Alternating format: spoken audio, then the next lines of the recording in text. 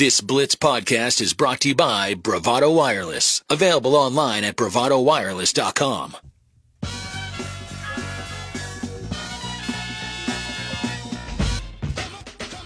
You're listening to The Blitz 1170. Streaming live at theblitztulsa.com and on the Blitz 1170 app.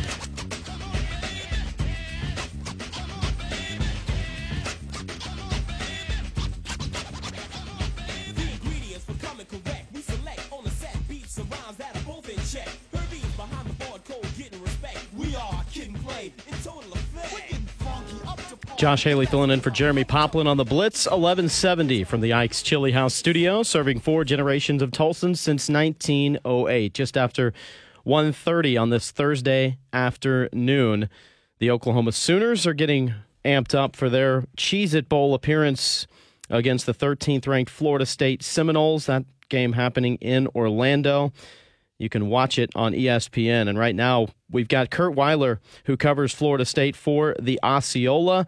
We've talked to plenty of OU insiders this week, and so for you Sooner fans, if you want the scoop on Florida State, Curt Weiler is the man to give it to us. Curt, thanks for the time. We're just 3 hours from kickoff. How excited are you? I am very. It's funny. I am literally pulling up into my parking spot right now. So, yeah, it's been the weeks of anticipation, so it's exciting that it's finally here. What's the weather report, first things first? It is actually, so it was fairly chilly when I was in Atlanta around Christmas, and I know even down here, by Orlando standards, it was chilly kind of coming into the week, but it's pretty lovely. I would even say it's a little hot. I'm in a long-sleeve sweater and kind of regretting the choice. We went from frigid cold and snow last week to we're up into the 60s and sunshine here today. So the weather can change rapidly here like you're used to seeing down in Orlando. Curt, this Florida State team, 9-3, all 3 of their losses came consecutively to start October by an average of 6 points, all of those to ranked teams, and they've really just been rolling since then. After those 3 straight losses, did anybody see the win streak coming to close out the season? The schedule definitely, I would say, presented the opportunity. I mean, you look at those 3 games, those were probably, I think, NC State, fell apart a bit down the stretch, had some quarterback issues, but those were probably, I think we thought, the 3 toughest games, or definitely 3 of the tougher games on the schedule. I think we've got the schedule presented, I think, not as challenging as we thought coming into the season. Obviously, I think people had higher hopes for Miami than they ended up being, and Miami was very, I should say, underwhelming in Mario Cristobal's first season. I know Florida also going through some of that, and some other teams on there. I think I would have said, I wouldn't have been shocked by a 5-game winning streak just when you look at who the teams were. But the fact that, Jordan Travis really, I think, went 4 or 5 games in a row not playing any second halves until that Florida game to close out the regular season. He didn't play barely at all in the second half. It wasn't just beating teams, it's beating teams handily. And I think that's what surprised me maybe a little more, because we, suffice it to say, you haven't been used to that lately. We're talking with Curt Weiler, who covers Florida State for the Osceola. Mike Norvell's in his 3rd year as the Florida State coach. Oklahoma obviously led by first-year head coach Brent Venables, who's no stranger to the program. But Sooner fans are in a little bit of uncharted waters right now with OU having a less than stellar regular season. But Norvell kind of went through his fair share of bumps in the roads as well early on in those first 2 years. If he didn't get off to a good start like he did this year, were there going to be Noles fans that were going to be calling for his head even more so than maybe some already were? Yeah, I would say not a ton were coming into the season. There are always going to be that kind of the outskirts of the fan base type who always, if year one doesn't go according to plan, unfortunately, there are probably already some saying that about Brent Venables now, and I think we can agree it's probably not fair to kind of rush to judgment after one season. But, yeah, he needed this season. I think Florida State fans were pretty patient. I think they understood the situation he inherited and that it wasn't stellar. But I think they also kind of were like, okay, you had your COVID year, and that was a tough year to be year 0. And I think it kind of was seen as a year 0. And then last year, obviously, coming up just after an 0-4 start, coming up just short of a bowl, there was definite progress as the season progressed. But I think they really needed to see the jump forward. I don't think many people saw this kind of jump forward coming. But, yeah, he he did need a season like this because, yeah, his seat would have been pretty hot going into next year were it not for a better season, let alone, I mean, this good, I think definitely helped him a great deal. For fans who don't know, Mike Norvell, the Florida State third-year head coach, who's 41 years old, he spent 3 years at Tulsa, passing game coordinator his final 2 years, coached the wide receivers there, started out as a GA, had a lot of success from the Gus Malzahn coaching tree, but has this team really rolling right now. What are the key things that Noles fans are wanting to watch and wanting to see, maybe from an individual standpoint from Florida State players in this game? Yeah, I think a lot of them. I mean, it's funny. They're opening next season actually in this same stadium here in Orlando. I think a lot of people are seeing this kind of a preview of 2023. Jordan Travis, the quarterback, has said he's coming back. Trey Benson, the leading running back, who's trying to pass 1,000 yards tonight, he has said he's coming back. I know there are a number of other players who said they're coming back, and they open the season next year here against LSU, kind of the return trip for that game in New Orleans that started this year. But, yeah, I think there's definitely, I think Florida State fans want that 10-win season. I think that means something, that the team has said that has meant something, but this definitely feels almost like a warm-up of sorts for playing in the stadium and things like that. I think, the Florida State fans are fairly confident going into this game, and I think both when you look at the seasons the teams have had and, the states of the two rosters. Florida State hasn't really had any major opt-outs. The few guys who are still pondering their draft decisions are all here and expected to play in the game. So, yeah, it is a preview of sorts for that. But I think also, a chance to kind of put a bow on what's been a really special season after quite a few bad ones in a row. We don't ever get through bowl season without talking about the recruiting front. It takes over really all the storylines leading into the bowl games usually, unless there's a major transfer news or something like that. Florida State, though, finished by most rankings in the top 15 or 16 in the country in their recruiting class. How do they feel like they really won with this year's signees?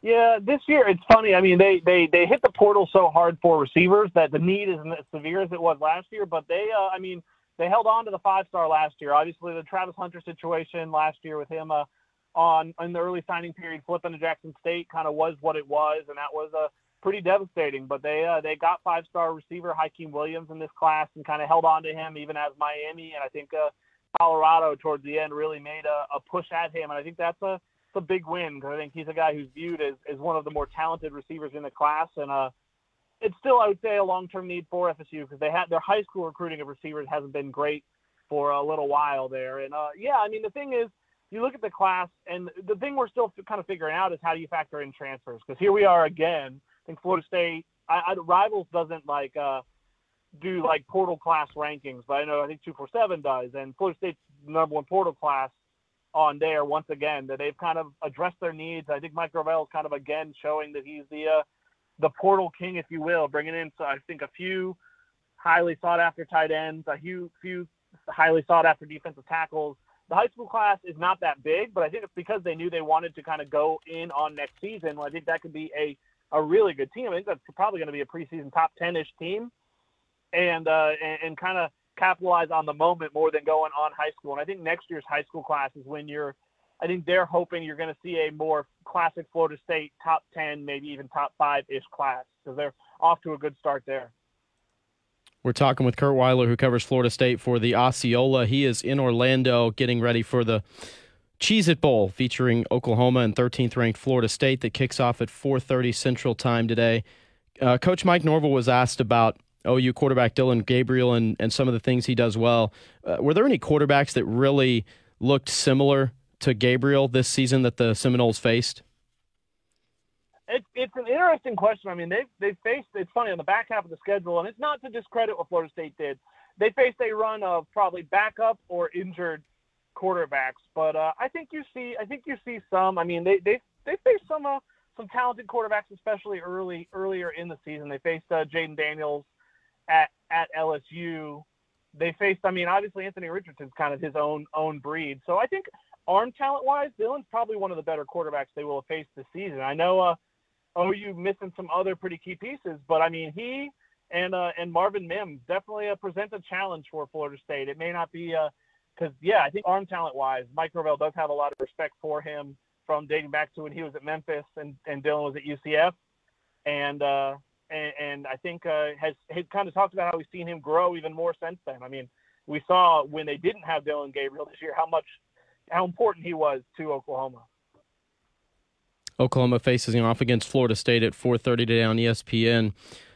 Curt, any major storylines that popped up this week, just during press conferences, or maybe guys getting banged up or anything in practice or walkthroughs?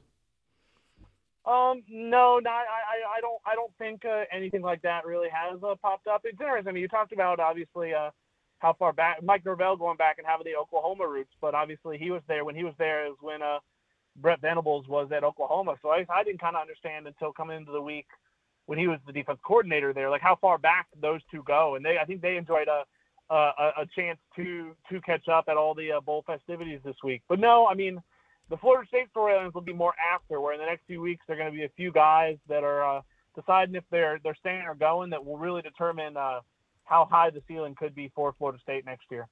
Seminoles have won 5 straight games now after they lost their first 3 of October. All the top 25 teams won most of those quite handily. It was pretty much 4 straight blowouts in a row before a 45-38 win against Florida. You kind of talked about that the schedule may be favored for the Seminoles to go on a run if they played well and executed well, but the offense right now just looks like it's unstoppable. And in only one of those games has quarterback Jordan Travis thrown for over 270 yards. So it's been a lot of balanced offensive attack. Has anybody shown any signs really to slow this team down and slow this offense down?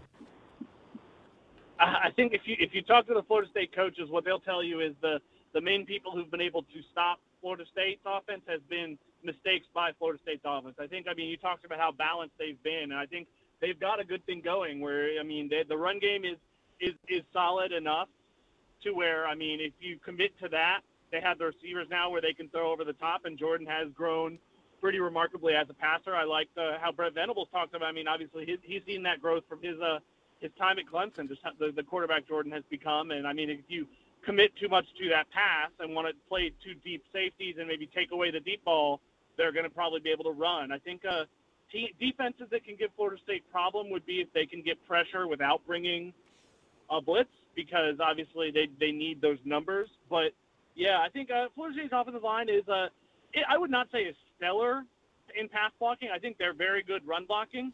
But it's been interesting. I mean, we kind of got sold on the Mike Norvell offense, if you will. And this is the first year we've really seen it. They inherited a pretty rough roster and had to kind of build it.